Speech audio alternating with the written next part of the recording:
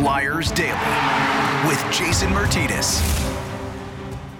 All right, here we go. It's a Monday, December 20th edition of Flyers Daily with Jason Martinez. Flyers will be back in action coming up tomorrow. Just 2 games on the schedule this week. It'll be tomorrow night against the Washington Capitals at Wells Fargo Center, and it will be Thursday in Pittsburgh against the Penguins, who right now are streaking. How about the Pens? They've won 6 straight games.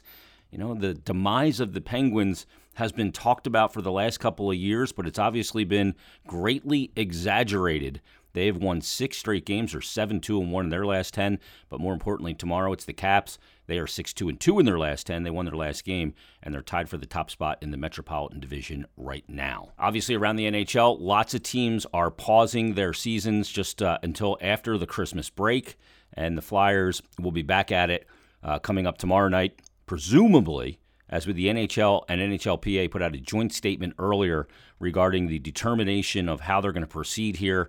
And what it says is, we will continue, the NHL that is, will continue to play the 21-22 regular season schedule. And although there has been a recent increase in positive COVID test results among players, coaches, and hockey staff, there have been a low number of positive cases that have resulted in concerning symptoms and serious illness. Therefore, the NHLPA's and NHL's medical experts have determined that with virtually all players and club hockey staff fully vaccinated, the need to temporarily shut down individual teams should continue to be made on a case-by-case basis.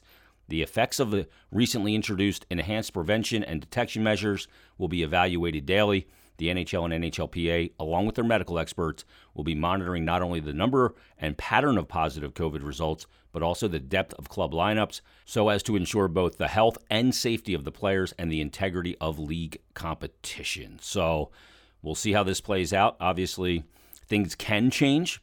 The NHL also said, and the PA, due to the concern about cross-border travel and given the fluid nature of federal travel restrictions effective on Monday, all games, that's today, all games involving a Canadian-based team playing a U.S.-based team from Monday, December 20th through the start of the holiday break on December 23rd will be postponed and rescheduled.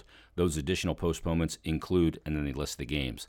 Now, obviously, the Olympic decision is going to be coming rather soon. They're expected to make a final decision on this, and I think it's probably the NHL kind of waiting on the NHLPA or the players, if you will, to make the decision not to go. The NHL executives and owners agreed to let the players go, so they're not going to go back on what they agreed to. They're just going to presume that the players are going to make that decision, which looks like obviously the right decision, especially considering the quarantine requirements if you test positive over at the Olympics. So we'll see how this plays out. Obviously, it's a fluid situation, but to get into that, get into the last week of the Philadelphia Flyers schedule, where they earned a possible 5 of 6 points against New Jersey, Montreal, and Ottawa. And a look ahead and a little segment of Ask Billy from NHL.com, HockeyBuzz.com, and PhiladelphiaFlyers.com. You read them daily, and he joins us right now. It is Bill Meltzer. Bill, how you doing? I'm doing well. How about yourself? I'm doing pretty good, and I was a little taken back. I was a little surprised at the statement that the NHL put out, kind of laying out their plan for the expected coming days, if you will. And they said following several days of meetings with their respective medical experts and amid increasing positive test results and rising numbers of postponed games, the NHL and NHLPA today jointly announced the following, and that they're basically going to push through here and handle things and teams on a case-by-case basis. I was a little surprised by that. I was too. I mean, it seemed to be heading in a pretty ominous direction. I think the one thing to keep in mind is that it is a fluid situation. Hopefully they are able to keep pressing forward with games. And I think we're all expecting that the NHL and the PA will pull out of the Olympics, and they'll leave a little wiggle room to be able to reschedule games in case other games end up having to be postponed.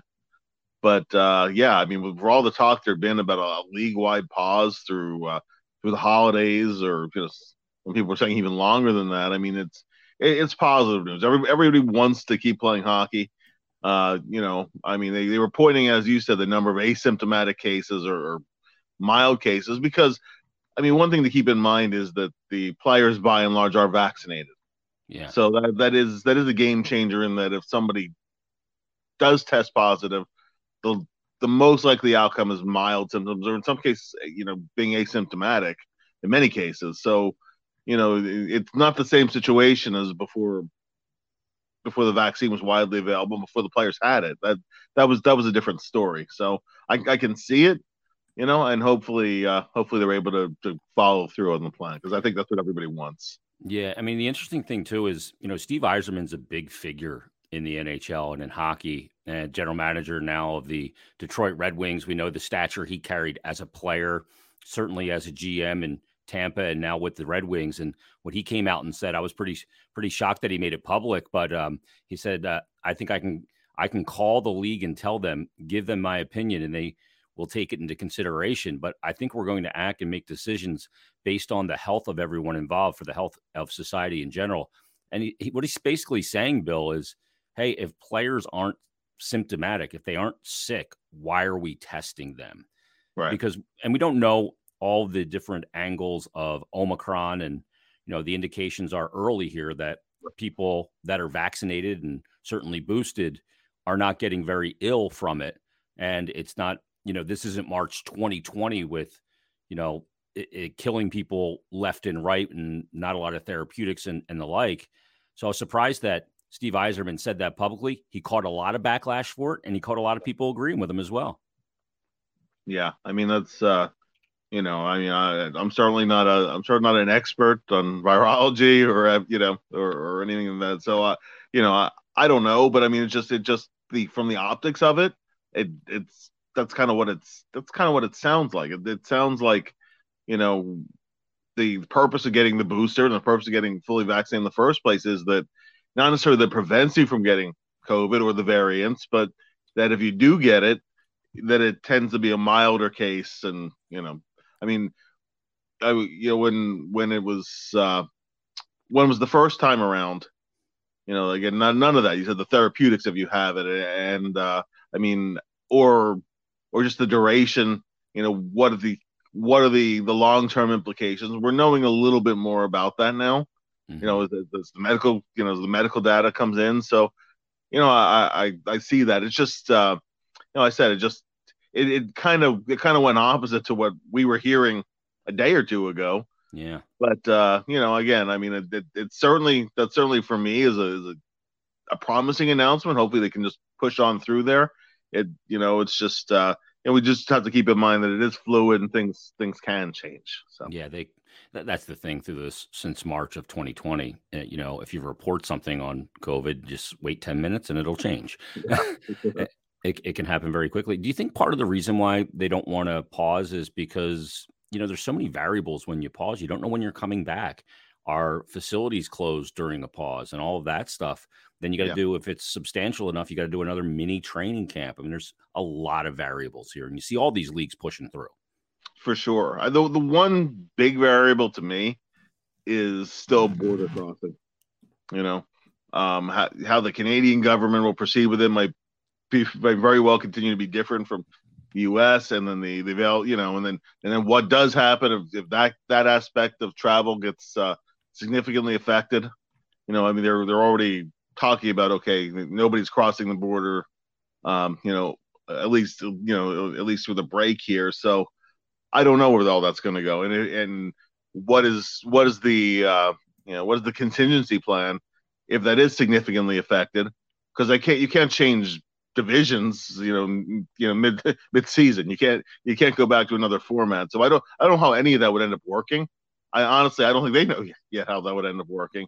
That is one of the that to me is one of the X factors here as to where things will end up going. Yeah, I agree with you. Let's talk about the game, the win over the Ottawa Senators. When we last adjourned here on Flyers Daily, you and I, we said the upcoming week, we always look at it.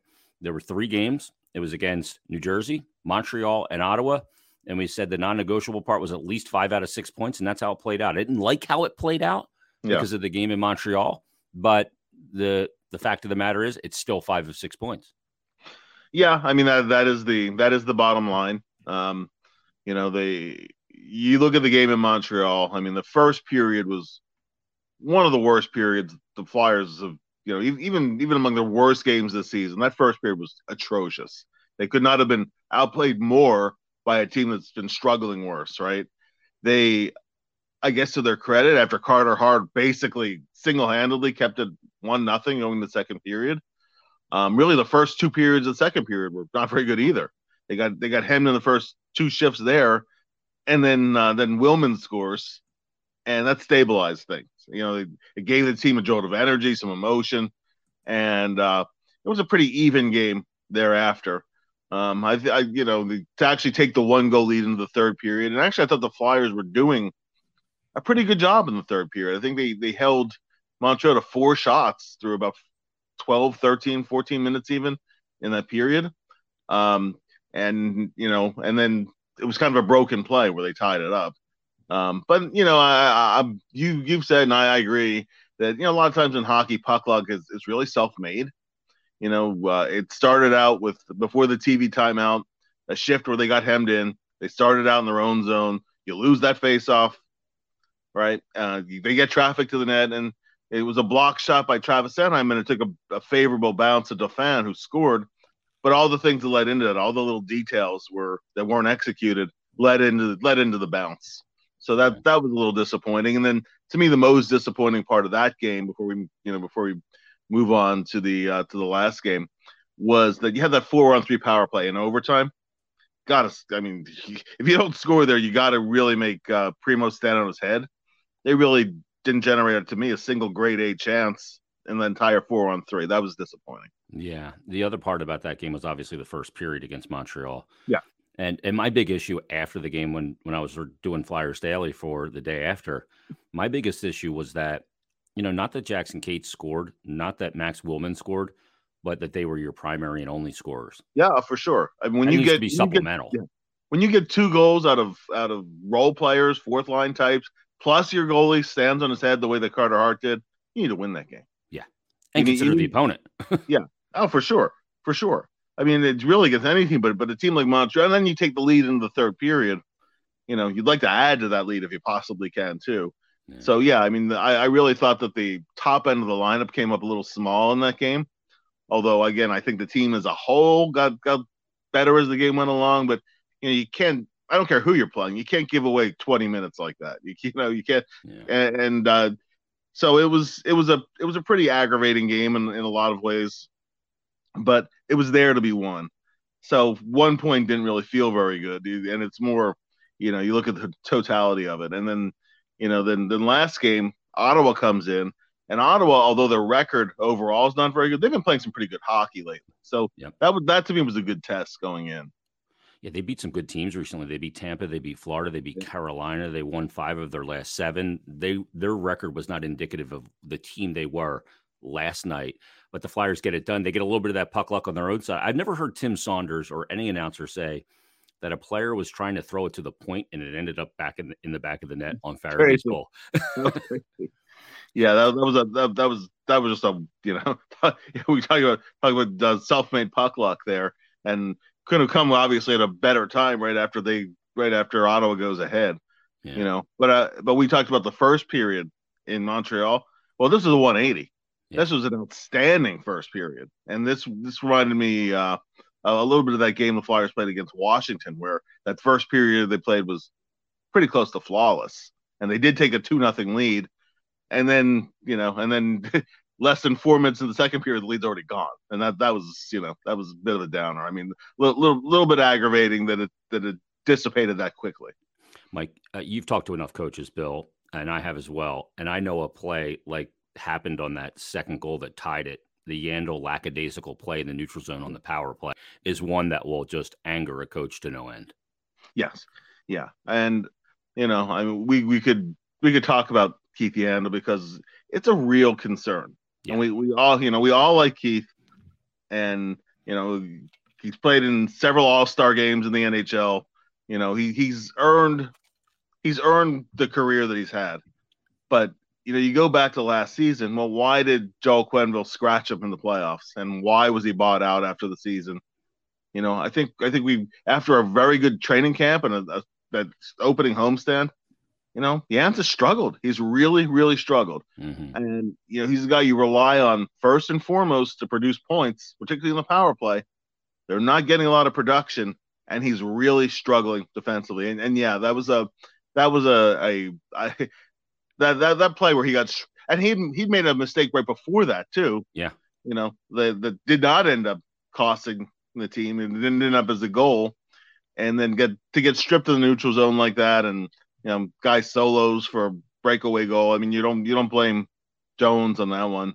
That was pretty aggravating to watch, and the Flyers do have a problem with that. I mean, you want to see the player break the streak, and I don't think there's someone to immediately call up. I don't think York is quite ready, and Zamula's had his ups and downs, but they have to think of some contingencies here because it's a concern. It's not, as we're not just talking about a play or a game. It's been a pretty consistent struggle, and it is something that has to be addressed. I don't think you can put a player's quest for a personal record above the needs of a team, and that's it just is what it is. Truthfully, now, let me make this point: he's not going to have the record for long, because after he breaks it, if he does, he's going to come out of the lineup at some point here relatively soon. Yeah, and Phil Kessel's going to pass him. Yeah. So right there. Yeah, which all of that is true, and I mean, there's so many X factors. All it takes is one positive COVID test, even asymptomatic for one of those guys, and all of a sudden the streak is gone anyway. I mean, it's it's that fragile, right? I mean, I would personally, on a sentimental level, you'd love to see him be able to set the record, and no matter how long he holds it, especially as a defenseman. Yeah, it's a huge deal. Players, I mean, there's a reason why 1,000 games in general, just 1,000 games played, is a coveted mark in the league. It takes a tremendous amount of dedication, perseverance, and just being a very smart hockey player. But at a certain point, when a player struggles long enough, and the team's depth is a little compromised as it is right now, you have to put the team first. It's simple as that. Yeah, that's this game is all about that. It's why when guys get the cup, they never say I, they always say we, because it's about the team. And right, he is struggling right now. Bill, let's talk about the team right now. Despite the fact that they had the 10-game winless streak, they're not that far out of this wild card race. They're 4 points back of Detroit. They're in a situation right now where they've beaten some good teams. Like you just alluded to it. They beat Washington. They on the road 2-1. They beat Carolina 2-1 with 2 third-period goals. They've beaten Boston. They've beaten some really good teams in this league. Edmonton, Calgary. I mean, you're talking about teams that would be listed in the top 10 power rankings, in my opinion, in the NHL. Yeah. They have wins against them, but they're kind of back in the mix here in this wild card. But how far of a step did they make this past week in getting their game back? I think there was progress, maybe not as much as I had hoped, but it was definitely progress. Oh, for sure. I mean, go back to the first period, last game against Ottawa. That if you execute that way, I don't care who you're playing.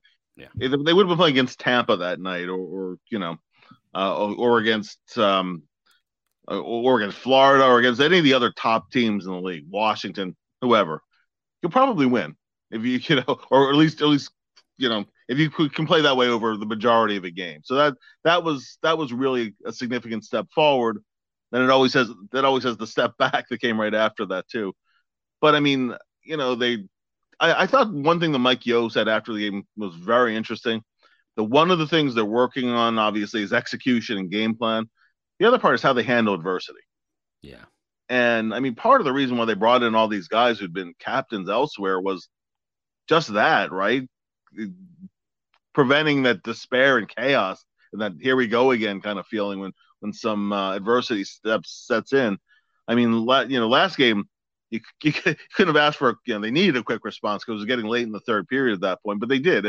And Joel Farabee said there was no panic on the bench when they did fall down a goal, and they, after leading, much of the game or having been tied. I mean, they need more of that. And then obviously on the execution side of it too, because it seems that when things get chaotic in their own end of the ice, they still have trouble stabilizing things sometimes. Yeah. The energy's been better.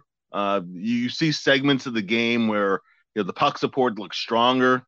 The play in front, if there's a rebound in front, they're back to usually getting the rebound cleared. Some of those backdoor kind of goals where the goalie has no chance. They've cleaned up a bit of that. So there's been progress. Yeah. But it needs to be sustained. And when you're playing teams that are coming up here like Washington in the next game, you can't have those periods where you're 20 minutes where you're hemmed in the whole time. And you can't ask your goaltender. We don't know Carter's situation right now, but whether it's Carter Hart or Martin Jones, you can't ask them to make 18 saves and 19 shots every period and use that as a strategy to win. You can't sustain that. Yeah, one of the things coming up this week with Washington on Tuesday and Pittsburgh on Thursday. Pittsburgh's riding a 6-game heater right now. Washington tied for the top spot in the division. So whatever progress they made, they're going to measure it this week. There's a measuring stick that's out this week, and you'll know exactly how much they've kind of progressed. Yeah, for sure. I mean, tougher opponents. You can only beat the team that's in front of you. These are tough tests again, and you really need 3 out of 4 points. Yeah. So. That's the situation. Let's get to some Ask Billy questions. I put out the tweet and said for today's podcast, let's take some good questions for an Ask Billy edition with Bill Meltzer. So here's a few for you, Bill. Let's start here. Bill Leonard tweets in and he says, "Hi, Jason and Bill." Hello, Bill. Do you expect the NHL to postpone games this week? Well, that part has already happened. Will the Flyers be able to practice if any of their games are postponed? Thanks, and happy holidays to both of you and your families. Thanks for the happy holidays, Bill. Happy holidays, Bill. Yeah, I mean, that's the thing. We don't know if a team is postponed. Will they be able to practice? I would presume no. I think we're seeing some of the practice facilities shuttered right now. It all depends on a team's specific situation. If there's a widespread outbreak on a team, then they do shutter the practice facility and they can't practice during that time. And we saw a little bit of that actually in the American League. The Phantoms had a bunch of games that were postponed, but it was because of other team situations, particularly Hershey's, because they had, I think, 3 of them with Hershey postponed. But because Cam York was the only Phantom that was testing positive at that time, and he was not with the team, they're able to keep on practicing. So I think it really depends on the team, the number of cases, suspected cases or whatever.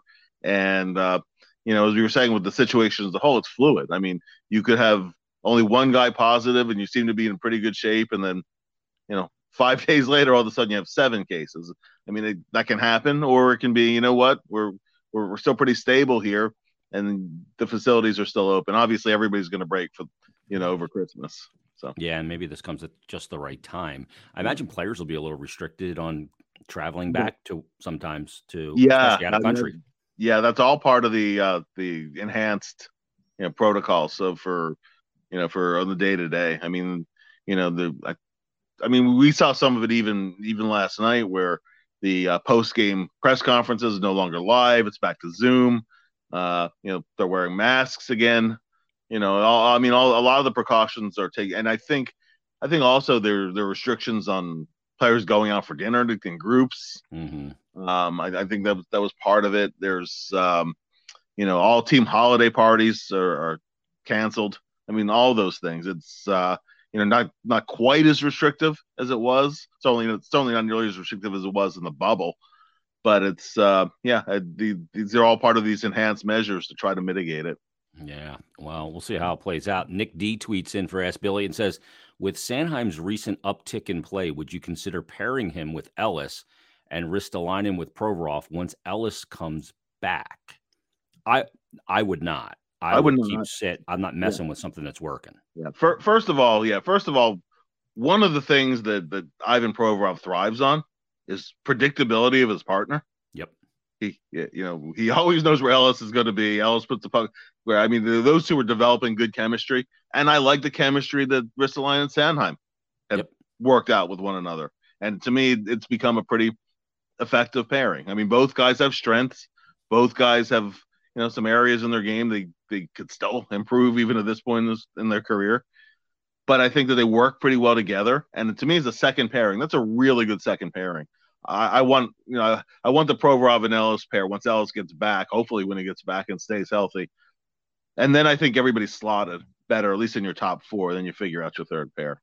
Yeah. Ristolainen made 2 incredible plays this week. He had some points this week, but the New Jersey game, The 2-on-1 late in the period was a really good play.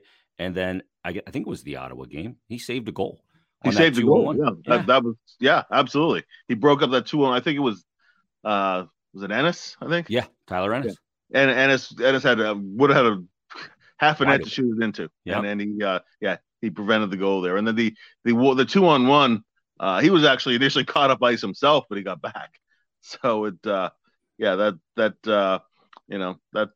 and he can do those kind of things. He doesn't just give you the hits. He gives you a little bit of play up ice. He can, he's good. There are going to be times when he's caught out of position because he can be over aggressive at times. He doesn't always take the best angle in his check. So those are just, those are things that, which is why he's not a first pair defenseman. Yeah. But I think he's very good in that second pair. And I guess we're all still hoping that Ellis gets back, but I would keep the stability of those top two pairs. Yeah, I have something. It's a known commodity with the two of them, and Risto doesn't. I have not seen him shy away from finishing a check in a long time, maybe ever. He's been very physical, and it's not coming at a cost. Chris Maher tweets in and says, "For Ask Billy, we've heard Mike Yeo talk about how he wants the team to play and put it all together. When do you think we'll see it come together?" He said they've had some great squirts of play. I think he meant spurts, but in recent games, it definitely seems like they are putting pieces of the puzzle together. Ask Billy. Bill? Yeah. I mean, we were just kind of talking about that. We've seen a period here, a stretch of a period there, a few shifts where it looks like the pieces are coming together. When will they put it all together? I mean, we've been asking that all season. I want to see, you need to see some consistency. Really, it really kind of comes one piece at a time. And then listen, it's a rare game where everything is clicking. You don't expect perfection. There are going to be some periods where the other side gets the better of it. You try to limit the damage in those periods. One thing the Flyers have certainly done better lately is they got themselves during the losing streak, like the game against Carolina, where they actually had a couple of leads early in that game. Staying away from those crooked number periods, just where they kind of stopped competing. I mean, a lot of that is just handling the adversity and bouncing back into shape, because it's there are going to be things that happen during the course of the game. You're not going to always dictate. It's not going to always go your way. So these are all things that they are working on. Hopefully they can get more things working than not. One thing I wanted to ask you, Jason, have you noticed that after the power play seemed to be coming back together again, has not been very good again the last couple of games? Yeah, it has not been effective in even generating, opportunities which can generate momentum in a game, and it has not. We saw those 3 power play goals, 2 in the one game, and then one in the game after that, and it's looking kind of foul again. Yeah. And that's something that has to get going. They absolutely, you're not going to go anywhere without having good special teams. You can have average special teams, but you can't have one of the special teams in an important one in power play be hideous. Yeah. And you're not generally going to be a playoff team if you're, the first coach, and I know other coaches have done it, but the first coach I ever heard talk about the special teams index number was Ken Hitchcock. Yep. And he was saying that was true then and it's true now. If you have a number that's below 100, you're in trouble. Yeah. And obviously the further above 100, like 105 is a really good number. The Flyers are not at that 100, right? Even though the PK is well over 80, it's so the PK is much improved. The power play came in, I think, about 16 and a half. Mm-hmm. So, if you can't get so 100 is basically the break-even point where one cancels out the other, and then you can win games at 5-on-5 if you're a good 5-on-5 team. That to me is something that I'd like to see them strive towards as you get a little work towards the second half of the season. I think that would bode well if they could do that. And there's work to do to get there. Yeah, absolutely. You think they have some pieces that they certainly have offensive talent enough to not be where they are. That's for sure. For sure. Bob Haynes Jr. tweets in and he has 2 questions. Number 1, have they switched to a 1-2-2? He said, I'm pretty sure I see that structure quite a bit lately. He said, I feel that turnover transition game better suits our forwards. I'm not seeing any 1-2-2 in the offensive zone. Neutral zone. Yeah. Yeah, they've Neutral run that zone, for years, though. Yeah, which is exactly right. Now they've been good at forcing that. That has been a definite area of improvement. They've been forcing some turnovers in the neutral zone, and the gaps have been better in general, but not in the offensive zone. They're still trying to run.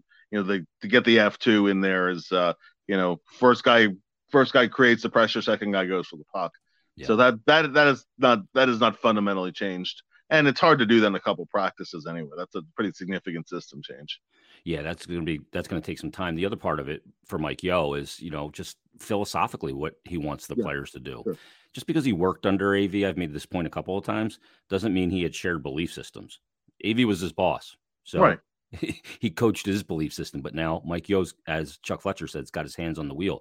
Bob's second question, he says, why do they get into stretches where every pass is a stretch pass? Once they spread out, the opponent dominates.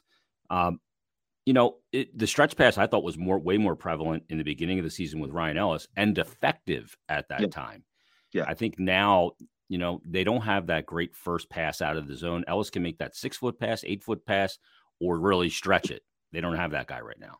No, and one of the things they've been emphasizing is that 5 to 10 foot pass. Mm-hmm. That when they've had some effective stretches getting out of their own end of the ice, it's because nobody's blowing the zone, but also because when the Flyers get in trouble, a lot of times they'll have a forward or a winger who's above the puck, and the defenseman can't get it to him up the boards, and it gets held in, or if it even does get to the winger, he's stationary, so he's taken right off the puck. And I see that more than failed stretch passes. I think they've been, now if it's there, obviously if you have if they turn over a puck and you catch them in a change or something, then you go for the stretch pass, and they've actually some of those have worked actually, but I don't think it's something they're trying to employ as strategy. I think they're actually trying to simplify things, if anything. Yeah, and to come up the ice as that 5-man unit and attack that way. Yeah. Mike D. Gennaro tweets in and says, I have a feeling the Flyers will be threatening for a playoff spot around the trade deadline. If that happens, will the Flyers trade G before the deadline? If they're not if they're right in the mix. No, I know, unless the Flyers are a long shot for a wild card spot. No, I don't think he goes anywhere. Yeah, I don't think so either. I mean, they're going to try and they push a lot of chips in this offseason. If they're right there and kind of knocking on it, I don't think that they're going to move their best player, and he has been their best player. Absolutely. And congratulations to Claude also for tying Bill Barber second in franchise history in points. That's a pretty major milestone. And obviously the next one will put him in sole possession. Next assist will be number 600. So I don't think anyone's catching Clarkey, but that's a pretty big deal. And congratulations, because that's a tremendous accomplishment. Yeah, 1,210 points for Clarkey, right? Yeah. Yes. That's a ways away. I'm gonna have to turn back the clock on Claude to get back to 24 years old to catch that one. But it's funny. He's knocking on the door now, getting close to 1,000 games. And Bill, as luck would have it, if he gets to 1,000 games as a Flyer and doesn't miss any between now and then, it would be at home on March 13th against the Montreal Canadiens. Wow, that'd be pretty cool. And that's that 1,000-game milestone. No matter how many teams you played for, that's a big deal. Not many players league-wide get to it all with the same team, and it would become a club of two. I mean, and for all the good players who have passed through Philadelphia over the years, Clarkey's the only one who's played 1,000 games, 1,000+ games. He played well over 1,000, but the only Flyer who's done it. So for Giroux to get to 1,000 games also, I mean that speaks a whole lot. It speaks to his durability, and it speaks to what he's meant to the team. Bill, the way he's played this year, does it make you, if there's any pause in him re-signing, does it change because of the way he's played this year? He's been so good for the team. He's been their most consistent player. He hasn't been flawless. Yeah. None of them have. But, I mean, he still looks like he's got a lot of hockey left in the tank. Yeah. Part of the whole thing to determine, right, is cap and term. And term might be more important than cap, actually, at this point. So, Yeah, I mean, I think that you do have to seriously consider it. I don't know. I mean, the thing is, would he be willing to trade a little bit of cap for term, particularly because the cap's going to be still be flat. If he does want to try to win here, you have to have some flexibility to go out and put pieces around him, continue to. Mm-hmm. So, I mean, I think it all depends on where their collective heads are at by the end of the year. But I think you have to at least play it through and talk about it for sure. Absolutely. Eric Soy tweets in and says, hashtag Ask Billy, after 400 games in, while still young, is it fair to say Provy is not and will not be a number one D-man that most projected? This is an interesting question because right now, we've talked about this, Bill. He's been extremely partner dependent to be a top level D-man. The way he's played so far this season without Ellis on a really good team, to me, looks like a number 3. Other than the minutes played. Yeah, and you can even go back to last season too, where it was, but he did, and he said it's been partner dependent, right? Although, I mean, his second NHL season, which was a really good season, it was a 2017-18 season. He was with Andrew McDonald all year, and he had a hell of a year. But and McDonald, for all the beating that he took, and I don't even want to get into debating Andrew McDonald.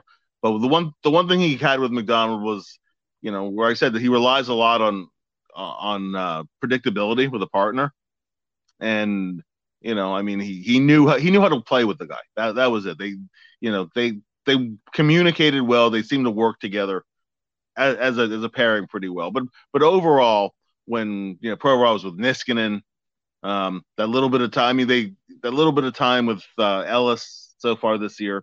I do think that having a partner, a high-end partner, has meant a lot to him.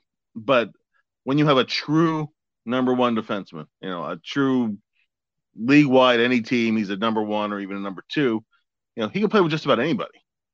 It's think of a Kimmo Timonen or a Pronger. Those are true number one defensemen, right? Desjardins.